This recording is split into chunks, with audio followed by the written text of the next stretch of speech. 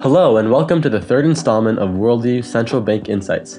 I'm your host, Reagan Basong, a freshman at the Wharton School of Finance, and it is my pleasure to guide you through another exploration of the largest stories regarding global financial dynamics over the past week. In today's discourse, we will turn our attention to some lower key central bank moves, starting in Sri Lanka, then to Argentina and Javier Milei, and we will end with some of the People's Bank of China's calculated moves. So let's kick things off with Sri Lanka's intriguing contemplation of a shift to a single policy rate.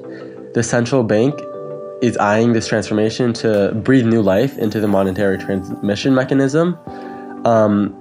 Governor Nandalal, his recent annual policy statement echoed the need for simplicity in the face of their liquidity conundrum.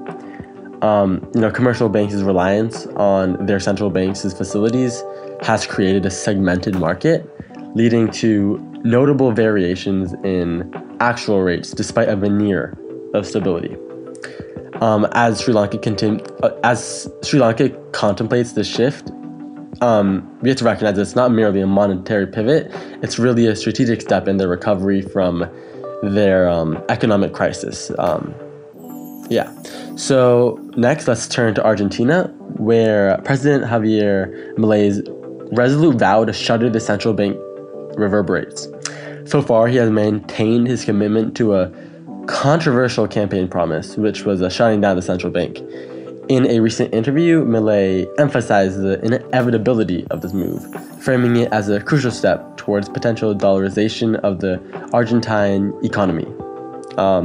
Despite many people's initial doubts about this pledge, Milei definitely stands firm to this, adding an element of unpredictability to Argentina's economic trajectory.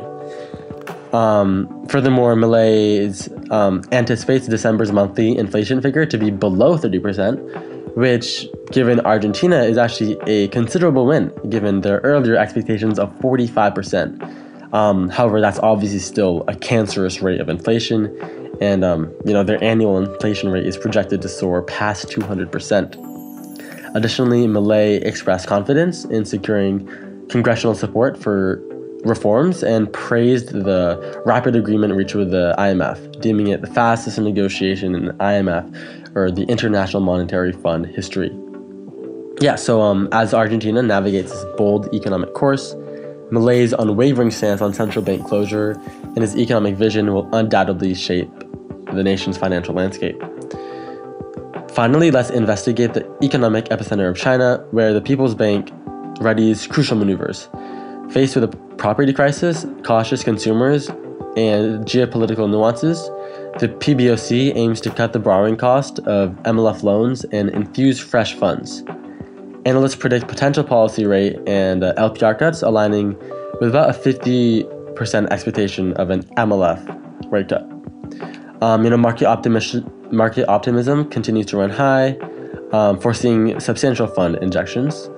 However, caution still prevails considering the global dynamics, especially in China, also especially including the U.S. Federal Reserve's influence on interest rates. So in conclusion, we have uncovered Sri Lanka's consideration moving to a single policy rate, Javier Milei and his seeming beef with Argentina's central bank, and then China seeming to soon cut rates.